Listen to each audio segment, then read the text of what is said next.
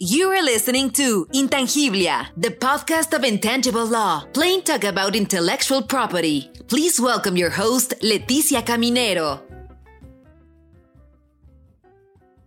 Hello from Washington, D.C. This is episode 6. Today we will talk about artificial intelligence and intellectual property with a university professor, researcher, author, licensed physician, and patent attorney. So far, I have spoken you about the traditional foundations of intellectual property, the requirements and processes you must take into account to protect your creations. In this episode, we will address a topic that seems to be on everyone's mind, artificial intelligence. We will discuss how this technology is transforming the central theme of our podcast, intellectual property. As lawyers, we learn in our first university classes that the law is transformed when society is transformed. The law must adapt to people, not people to the law. Now, is artificial intelligence a person before the law? The World Intellectual Property Organization, WIPO, in December 2019, launched a public consultation on the most relevant issues of intellectual property and artificial intelligence. They obtained more than 250 communications from governments, organizations, companies, individuals, including myself. After the consultation, WIPO made a revised version of the document. To give you an idea of the discussion, I would like to share with you two of the questions I consider most interesting. First question. Should the law require that a human being be named as the inventor, or should the law permit an AI, artificial intelligence, to be named as the inventor? Second question. If AI-generated inventions are excluded from patent protection, what alternative protection mechanisms are in place for such inventions? Should the lack of patent protection for AI inventions lead to the increase in the use of trade secrets and decrease the flow of information and technological advancement? If so, should policy address this and how? What do you think? Let's see what our guest has to say.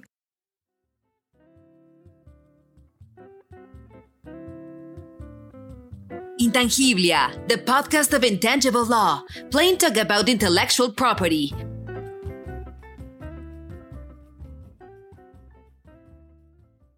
Today, we're going to talk with an outstanding professional, exceptional academic, and the fascinating author of The Reasonable Robot, Artificial Intelligence and the Law. My name is Ryan Abbott. I am a law professor at the University of Surrey in Surrey, England. Hi, Ryan. Thank you for joining us. Let's go directly to the subject. What is an AI? What is artificial intelligence? Artificial intelligence still doesn't have a widely accepted definition, but I like the functional definition of a machine which behaves in such a way that if a person behaved that way, you would consider it intelligent. AI does everything from automate human activity to augment people doing things more or less on their own. Any practical examples of an AI? AI is all over the place now, so look no further than an automated teller at a McDonald's. Right. We are surrounded by AI and we don't even know it. So talking about IP and AI, what is their relationship? Artificial intelligence permeates the world of intellectual property, both as a subject of intellectual property, copyright for AI code or trade secrets or patents on AI, to AI generated by intellectual property, to AI helping people to file, protect, search, or prosecute intellectual property. So right now, AI can manage IP, but can also create IP. In your book, The Reasonable Robot, you state AI inventors should refocus rather than inhibit human inventive activity.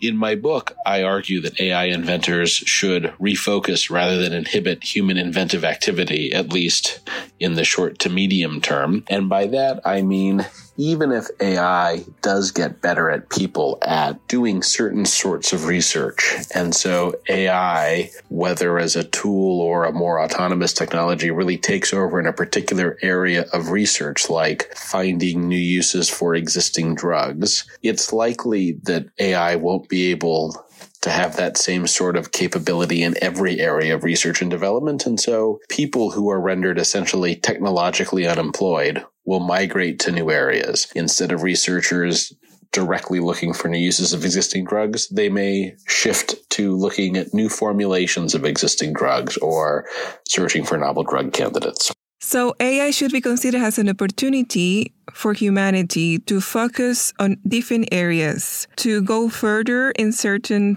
fields that require more in-depth analysis or other kinds of qualities that are not necessarily able to be automated. On that note, do you think an AI should be named as an inventor? And if so, who should be entitled to own that invention? I argue that if AI functionally works as an inventor, it should be listed as an inventor in a patent application. And the owner of the artificial intelligence would own the patent on any AI output.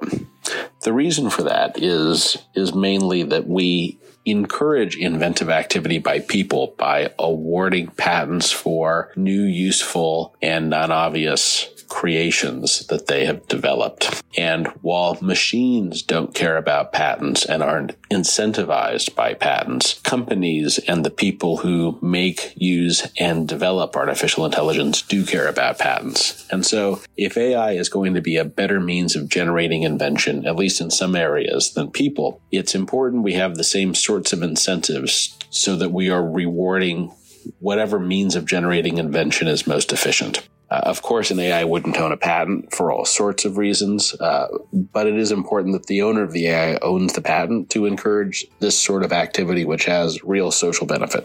I think AI should be listed as an inventor, both because we wouldn't want a person to inaccurately list themselves as an inventor. That would change and cheapen the meaning of inventorship because it would equate someone doing something legitimately inventive with someone asking a machine to do something. And to let the public know how an invention comes about. One of the main reasons we have the patent system is to incentivize inventiveness and creations and new developments. And giving accurate information is crucial for this incentive to work. So I can see the importance of correctly stating when an AI did an invention and when was a human-generated invention.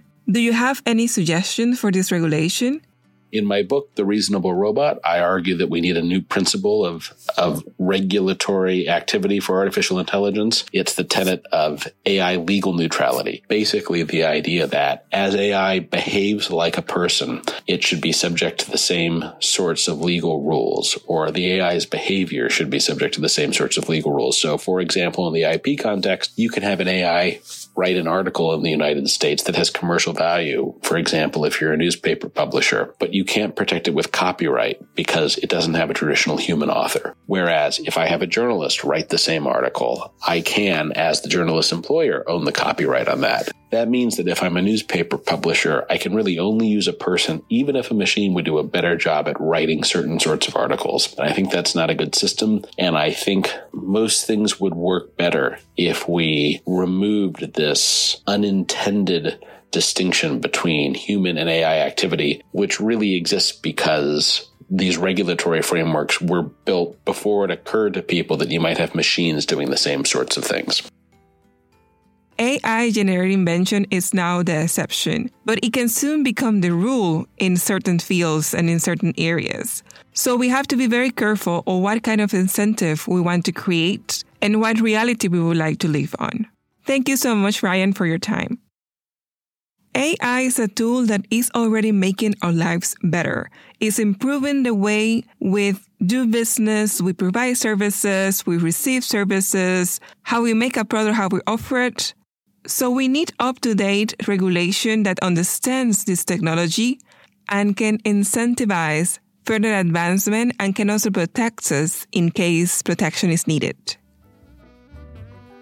As a society, we have the responsibility to shape today the future we want tomorrow. And so we come to the end of our episode. See you next Tuesday with a new guest and a new IP topic. Thank you for listening to Intangiblia, the podcast of Intangible Law, plain talk about intellectual property. Did you like what we talked today? Please share with your network. Do you want to learn more about intellectual property? Subscribe now on your favorite podcast player. Follow us on Instagram, Facebook, LinkedIn, and Twitter. Visit our website www.intangiblia.com.